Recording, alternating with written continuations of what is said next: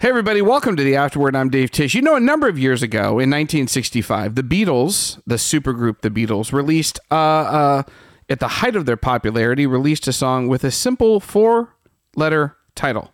Just 4 letters and an exclamation point at the end of it. And I love that because there's not very many songs that have an exclamation point as a part of it. Like, I can think of only a couple right off of the top of my mind. Like, Man, I Feel Like a Woman, I think might have some punctuation. Anyway, the title of the song was simple. It was just simply, Help. Help, I need somebody. Help, not just anybody. Help, you know I need someone. I mean, the song just kind of encapsulates like what we're talking about this week. This idea that humans just can't make it through this world alone. It's just too difficult. We need each other. We're social creatures. But not only that, the world is hard. The world is tough. The world can be cruel and horrible things can happen to us. And there are times, and I know we don't like this. I know we fight against this, especially some of you like really hard achiever types who don't like to be dependent on other people. But there's times when we just need help from one another. There's a word for this when we need help and other people give it. It's called compassion, when we have compassion for one another. And I was going through, the other day, I was going through this very long article on Rolling Stone on the 500 greatest songs of all time, which is an ambitious title and an even more ambitious project for Rolling Stone. Loved it. Super fascinating. As I was going through their list of top 100, there's a couple songs that stood out to me because they weren't about the whole, most songs are about romance or a broken heart or a girl or a boy or something, or love or some sort of thing like that. But there's a couple songs that were even bigger than that, kind of in the vein of Help, like the famous song Stand By Me by Ben E. King, right? Which is about needing some help and somebody asking, will you stand by me in the midst of trouble? So darling, stand by me. Oh, stand by me. Oh, stand by me. Stand by me. Or another famous song by Bill Withers, Lean on Me. Lean on me when you're not strong, and I'll be your friend. I'll help you carry on. The famous Four Top song, which I'm a little embarrassed to admit I first heard when my parents, when I was like little, gave me a cassette tape of the California Raisins covering all these Motown songs. And I know that's embarrassing. I was not from California. I did not know the California Raisins were a thing. I did not know California Raisins were that vocally gifted. But there was the song "I'll Be There" by the Four Tops, which I love. I just love this song. I'll be there, and I know that will shelter you. Anyway.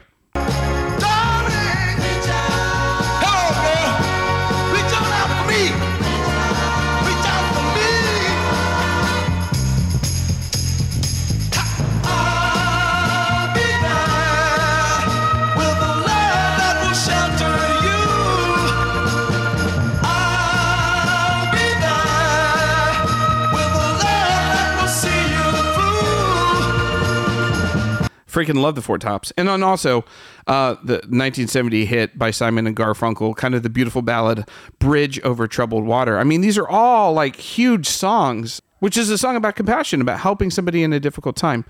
And friends just can't be found like a bridge over troubled water. I will lay me down. There's so many songs like this. I don't know why I always go to music. My point is that even in our human expression, even in our art forms, in how we express what it means to be human, there's a sense we need each other. We need to help each other.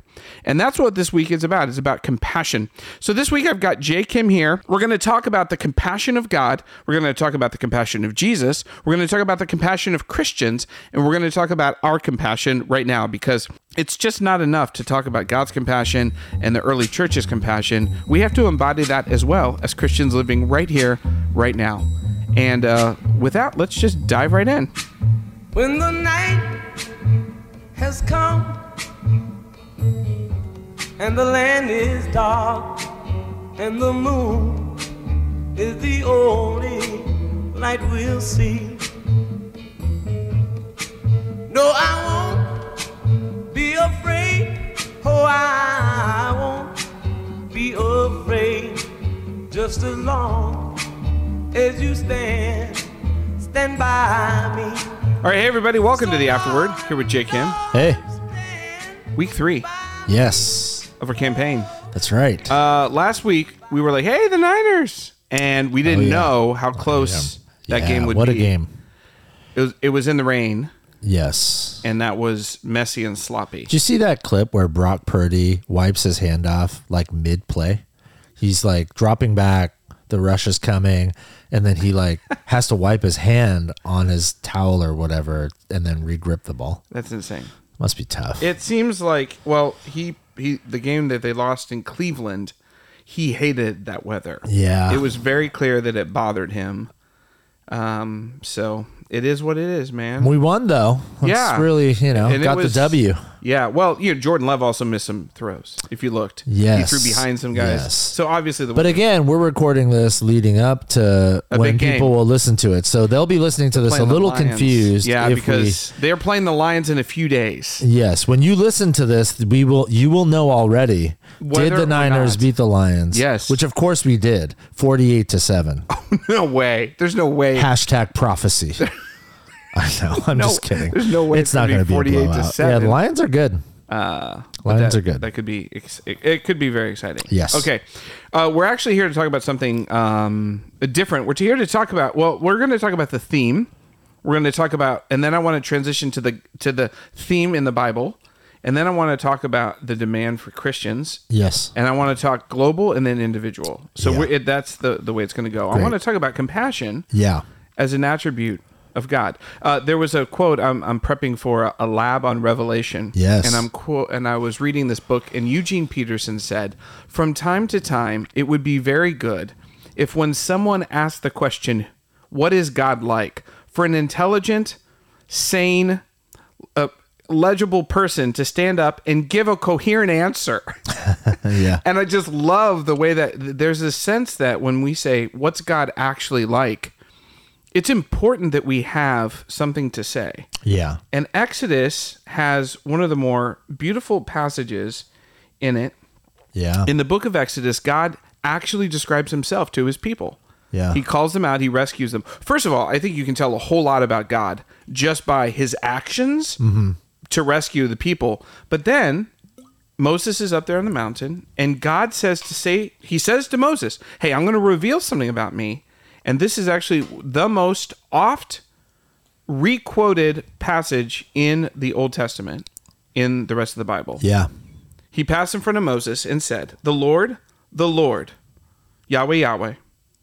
He is a compassionate and gracious God, Yep. slow to anger, abounding in love and faithfulness, Yeah. maintaining love to thousands, and forgiving wickedness and rebellion and sin. And so that's the first part of this thing. And I love that the first word that God uses to describe himself is this word compassionate. Yeah. Which, from my understandings of people who do a lot of word studies, is that this word actually comes from it's like a womb word. It means like it's rooted in the word womb, which is like the idea of a person, a woman caring for her child, her unborn child, like a deep maternal care and compassion. What does it, and then of course it goes on, God would go on to show deep compassion. Yeah. But it means this deep care, and he shows this deep care by going and hearing the cries of the Israelites. And it's not just an emotion. It is an emotion. It's deep in your, it's like tied to like deep in your guts, right? Yeah. That kind of, it's like almost primal. But God actually moves too. There's compassion also is not just an emotion, it's stirred into action. Another famous time this word is used is in the story of Solomon. When the two women come and they're like, one of their babies tragically dies, and they both kind of claim the remaining baby. And then what Solomon does kind of wisely is he's like, hey, so we'll just cut the baby in half. You'll each have half. And it says that the mother of the baby, she felt deep compassion, the same word. And that's how Solomon knew that it was that she was the real mother. Yeah. Because she was so moved. And then she acted and sprang to save the baby's life, saying, I don't care if I'm the mother, just the baby cannot die, right? Yeah. So it's interesting that both times it's maternal. Yeah. There's like this womb maternal, like God's trying to say, this is how deeply I feel. Not that God's neither male nor female, Yeah. but just, so when you think about that, like even as you reflect on the teaching, the fact that God introduces himself as compassionate. Yeah. Like what's your reflection on that? Yeah, I mean, I think it's an interesting image that there are etymological connections to the womb, because I do think compassion, the English word compassion comes from two Latin words, which means essentially to suffer with. And it's all kind of in the same realm. It's think about the womb. There is a unique connection biologically, even between a mother and a child, in that quite literally the child is of the mother's flesh. And specifically, a child that is formed in the womb, I mean, really, truly is like a part of the mother's body. And so I think there is a unique connection, because once that child enters the world and at a physical level is severed from that body, there is still a sense of, bodily connection, bodily empathy from a mother to a child that is different than like a father. You know, the child is both the father and the mother biologically, but a very unique sort of way in which the child is of the mother. And I think that's a really powerful way to think about compassion, to suffer with, not just to sympathize, but really like in an embodied empathy. Like I can not just sort of feel bad for you or even with you, but like I truly feel you, that sort of thing, which mothers and fathers to a certain extent, but mothers especially sort of, they have that, and to think that God has that sort of posture and those sorts of feelings toward us is just, it's very powerful. It's interesting also that the Greek, and you've done some work on this. I think, I can't remember, it's fairly recently, it was last year, we talked about Jesus feeling compassion, and the Greek word was splanchnizomai. Yeah, in the bowels. Which is also innards. Womb, There's it's a like sense same of, part it's like of- viscera. yeah. Viscera. I think the Greek origin, it means like from the viscera, from your innards or your bowels. Yeah. So it's like In your gut. In You your feel gut, it in like your gut, deep. yeah. I think the sense here is that this is super like deep. Yeah. Right. And that Jesus feels deep compassion. And there's all sorts of times when Jesus feels compassion on people. Yeah, he sees the crowds and he feels it. Right. Yeah. There's one time when he's overlooking another interesting maternal image. He sees the Jerusalem and he says, "I've longed to gather you like a mother hen." Yeah. So there's another sense of deep compassion that he feels. So it was interesting because I forget when it was, a couple weeks ago, we were talking about the humility. Oh, it was during Christmas, the humility of Christ. Mm-hmm. And I thought, man, that's got to be his number one attribute. And then the more I study compassion of God, I'm like, oh, that's got to be his number one attribute. Yeah. It's like humility is love enacted.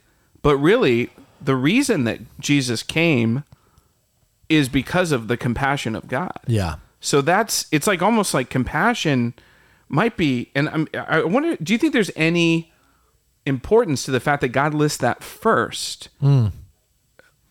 Or do you think it's just like, look, they're all important and he's just giving us a list? Yeah.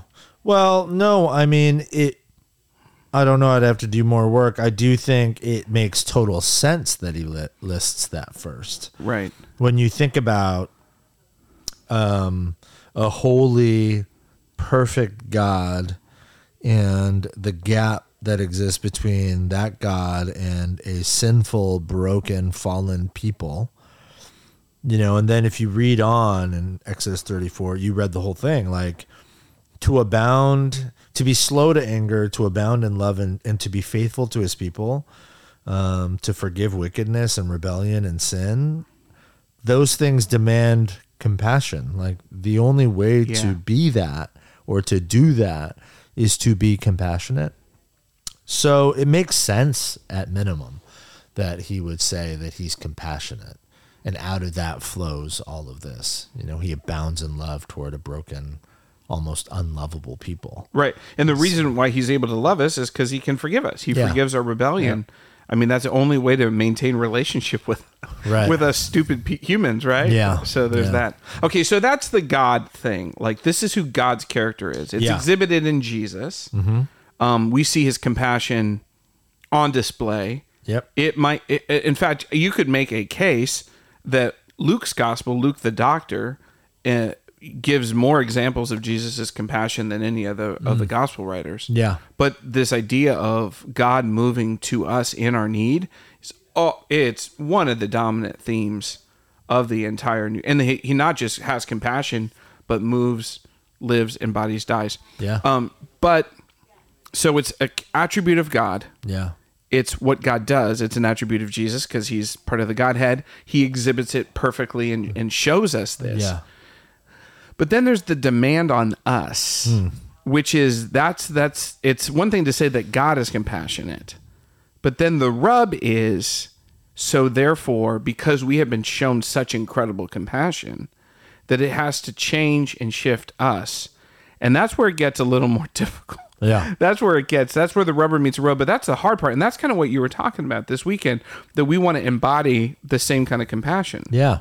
Yeah. So that's the hard part. And that's, I think, where at times a lot of Christians maybe stop. Yeah. So talk a little bit about Yeah. I mean, as we talk about Here to Stay, we've said this many times at this point, a very significant part of why we are trying to do what we're trying to do is because we have a sense that God is calling us,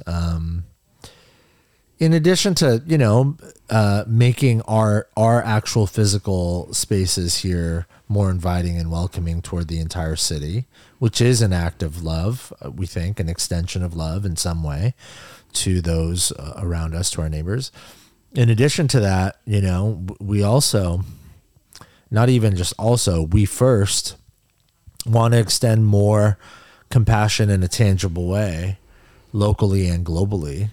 Mm-hmm. And a lot of that is it's not because we had like a great idea. Oh, wouldn't it be cool to give more money away? Of course. Yeah, that would be awesome. And hopefully it would do more good in the world in Jesus' name. But really it is driven by the fact that we are made in the image of a compassionate God. And then Jesus throughout the Gospels makes it clear. I know this past Sunday we talked about the Good Samaritan story, which is kind of the primary, it's like one of the primary texts people go to, but all over the New Testament, all over the Gospels, Jesus embodies a sort of compassion, a sacrificial laying down of himself for the good of others and for the good of all. And then you see the first Christians throughout the rest of the New Testament take that call very seriously. Yeah, boy. And then church history reveals to us that the earliest Christians and followers of Jesus took that call just as, if not more seriously, which led to so much good that is still in the world today. Yeah. Hospitals and orphanages. You had a quote from Mark Nelson. I'm going to read it real quick. Yeah. This is Mark Nelson, who's a historian and Christian writer, author. Mm-hmm. Is that the right word? Yeah. He said, I would suggest that wherever you have an institution of self-giving for the lonely and for practical welfare of the lonely, schools, hospitals, hospices, orphanages for those who will never be able to repay, this probably has its roots in the movement of Jesus. Yeah. And I think that almost everyone in the United States would say, universally, almost everyone I know I've ever met would say that is a good thing. It's a beautiful, powerful thing to care for those who cannot repay, who are vulnerable, who are sick. Yep. It is a good thing. It's a good thing we have hospitals, schools, and we all those educate things. the young. Yeah, right. All those things. And yet he's saying that in our post-Christian world, hey, everybody, let's just be reminded that sprang up. That is not an ancient virtue. That's not Greek. That's not Roman. Yeah. That's actually Jesus. Yeah, this is a point that's not really even argued or debated much anymore. A few years ago, a scholar named Tom Holland wrote a book called Dominion, which got a lot of notoriety. And he makes the same point that what we consider virtuous at a personality level and at a sort of systematic societal level.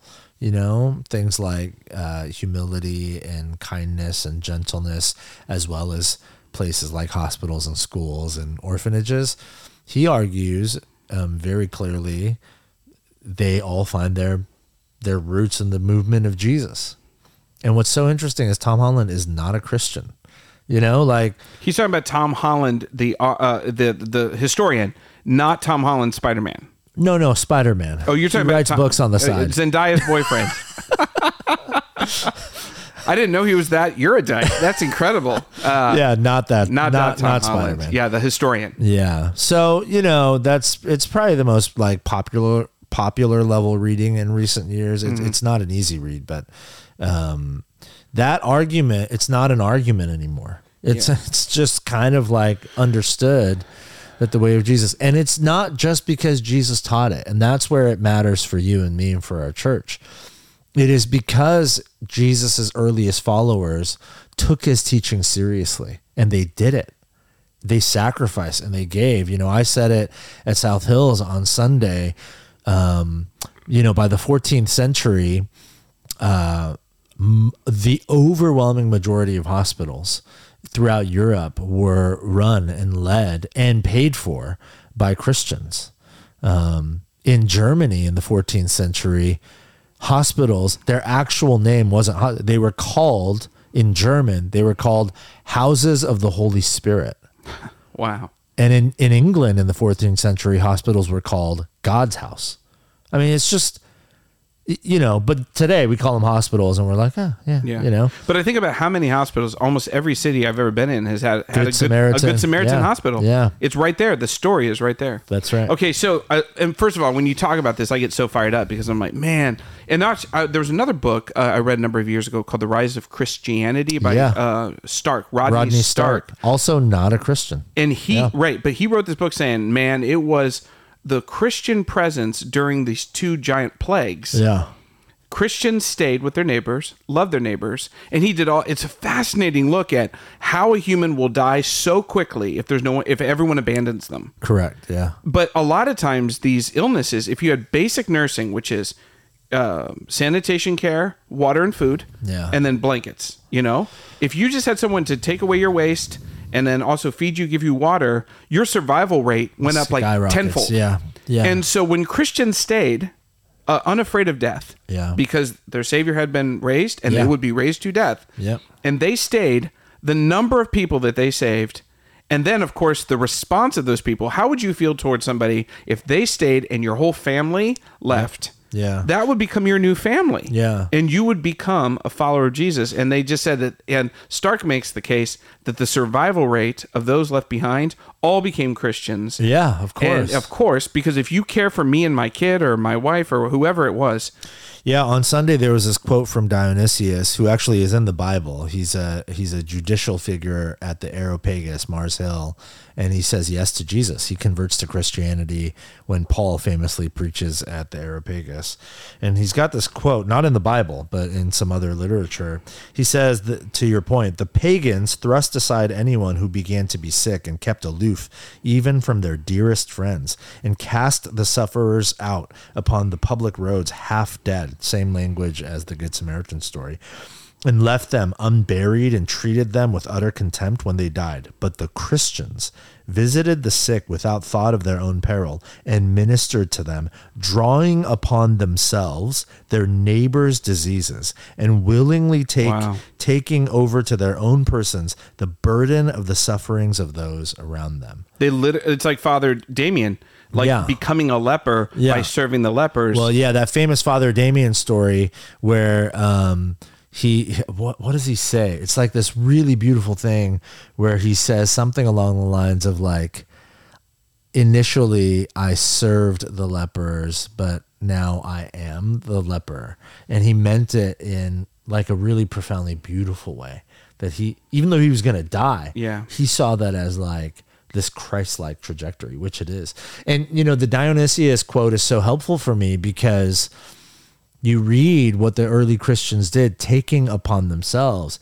I mean, that's the Isaiah 53 Yeah. passage come to life. He bore our sufferings. Yeah. And so the first Christians did, like, they did it. They saw Jesus do it, and they just took it seriously. They took the Good Samaritan story seriously. And we want to be a people as a church family who do the same, like bear witness to the way of Jesus by sacrificing in a way that people far from God look and they say, holy smokes, when everybody else is like, hands off, that's their problem, I've got my own problems. These people, because of their belief in Jesus, they wade into those. That's a powerful apologetic. I wonder, and I don't know if you have a sense of this, and I guess in some ways it matters, in some ways it doesn't, but I wonder if you asked people in the United States, do you think that Christians show compassion? What's interesting about that is in the churches I've been a part of, it has absolutely been true. Yeah. The most compassionate, the most giving people that I've ever met in my life have been a part of the local churches I've been a part of because I got to see them up close and personal.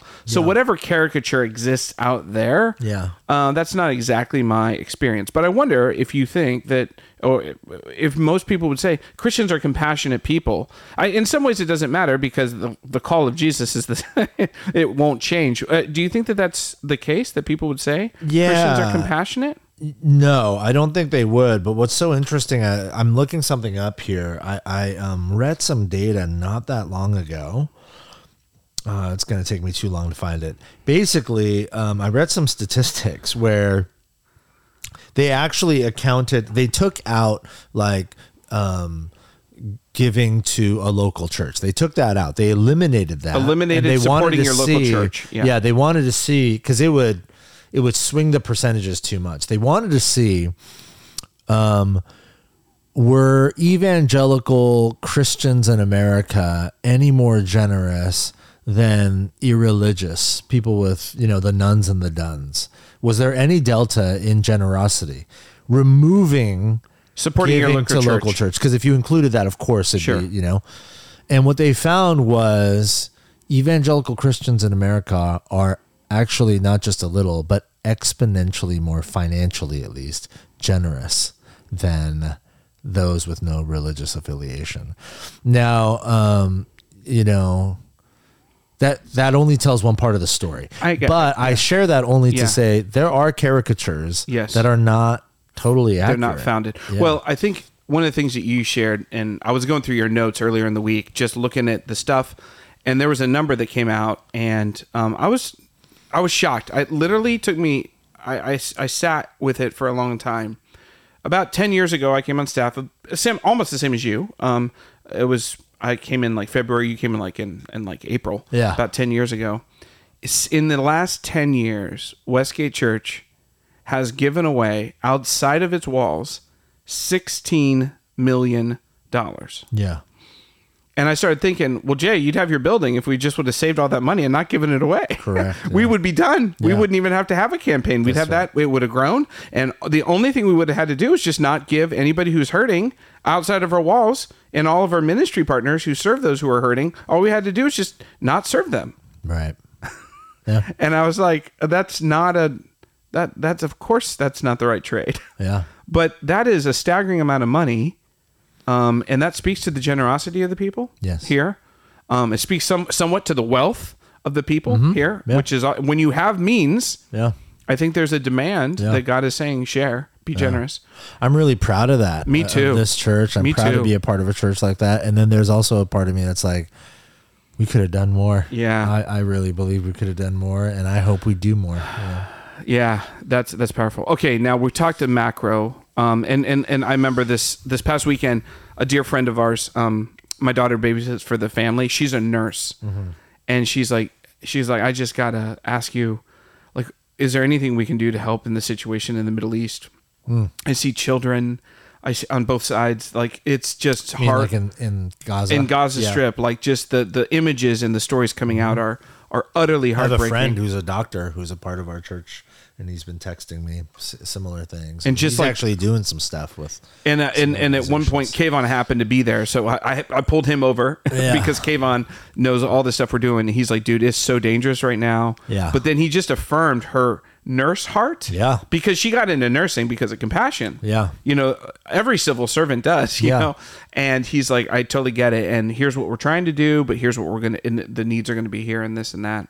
And there's a little bit of, even the UN can't really get some stuff in. And so it's like really complex, but there's the global stuff and there's the money stuff, which we talked about, which is the, you know, the big picture. Yeah. But I remember a number of years ago when I was like 24, new Christian, brand new. I had a friend who lived in Nashville. And so I would drive to Nashville and they had a church that they went to. And it, you know, Nashville was kind of like this hub of Christianity. And there's a pastor there named Scotty Smith. Yeah. And the reason why I went to his church is because I was a huge fan of this Stephen Chris Chapman. I knew he attended there and I was kind of hoping I could like see him at church. You wanted to go on a great adventure. I did. I was a huge Stephen Chris Chapman fan. He was really formative. Did you saddle up your horses? I did. And I had a trail to blaze. I did. Anyway, so I went there and he actually gave this message and it was so arresting. He said, look, our church gives away this, our church does this. Yeah. He's like, it's not enough to belong to a church that does works of compassion and that gives generously. Yeah. That's not the call to belong to a church. It's to be a Christian who also does that. Yes, yeah. So he was calling his people to participation. He's like, don't hide behind the fact that your church does this. That doesn't relieve you of your sacred duty before God to be a compassionate person, to move in whatever realm or place that God has called you. Yeah. And he's like, the dream is not just to have like a house and, you know, a car and 2.5 kids. It's to become like Jesus. Yeah. And that was when I quit my job and then moved into teaching. I mean, all of that was the impetus of that. He was saying that it's not enough to belong. You've got a call in your life to be compassionate, to act like Jesus, to be formed in this. And that was so, and that was the reason, I got out of that job, my old job. I quit my job like a month later because I couldn't sit in this anymore. My life had to matter. Yeah.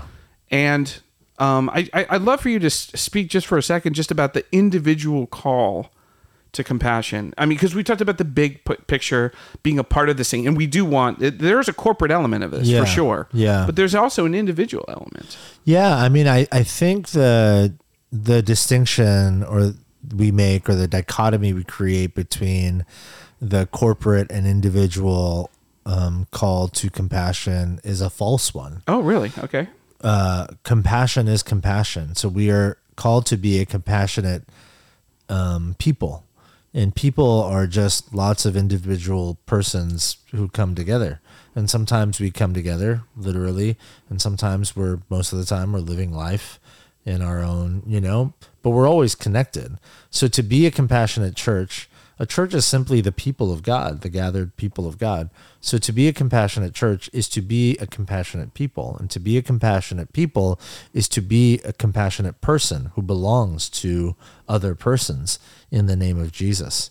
So it is, I love that story because I do think that happens a lot.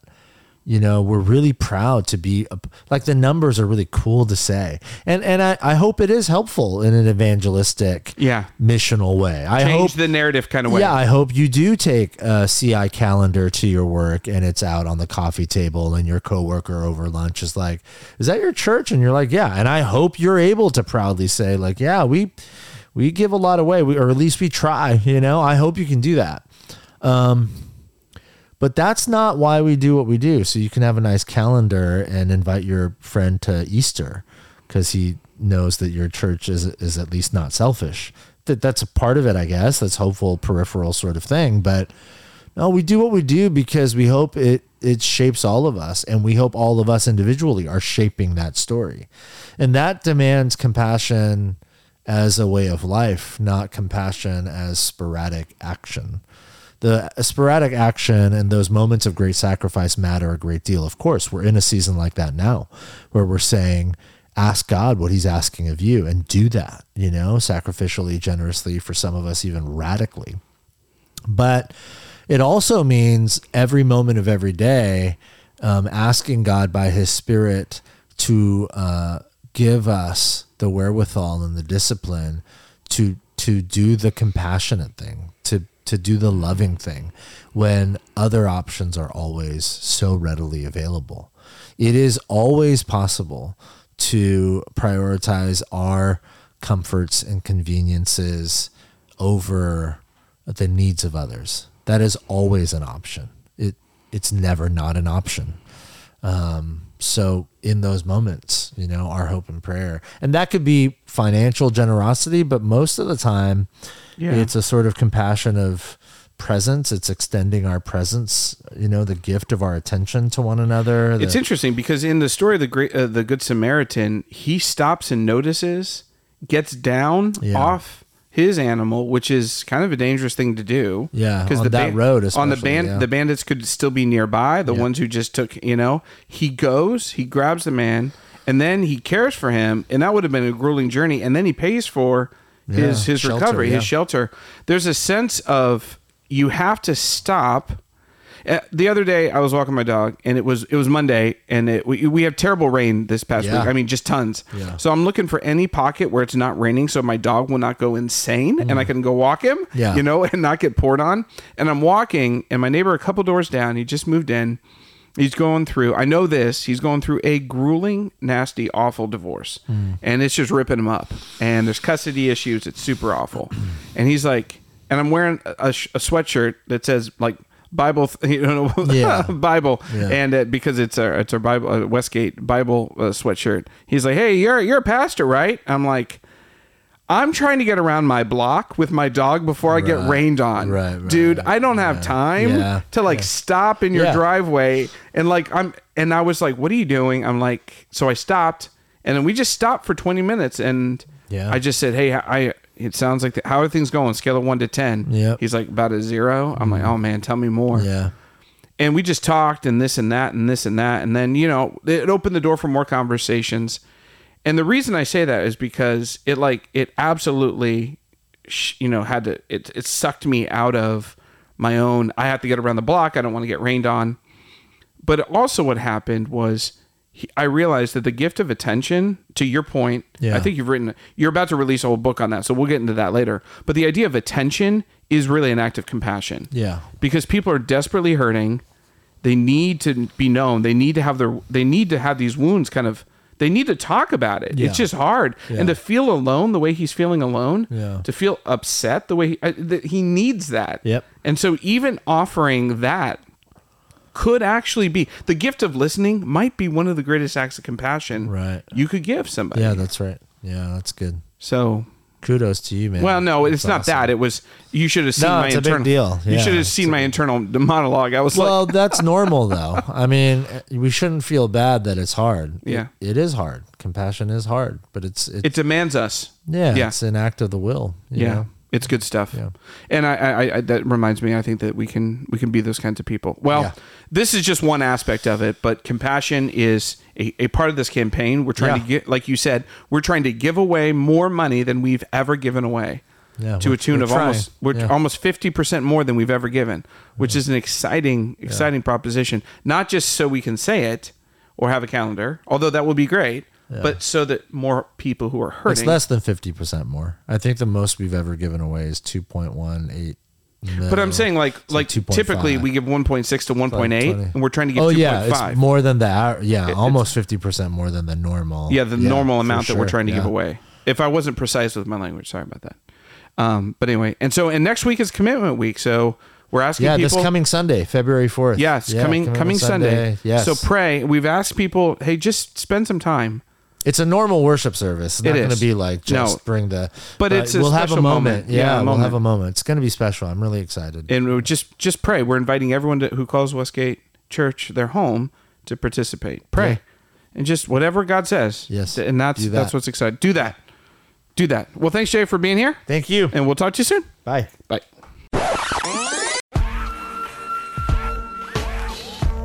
All right, just want to say thanks to Jay Kim for stopping by.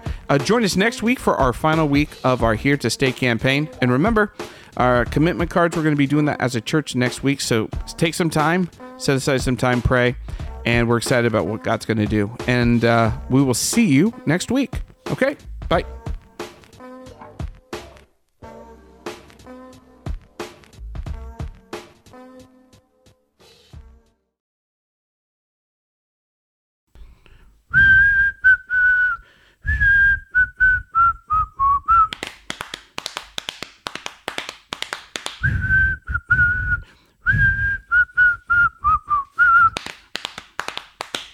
Now, if you feel that you can't go on because all of your hope is gone and your life is filled with much confusion until happiness is just in the world around is crumbling down.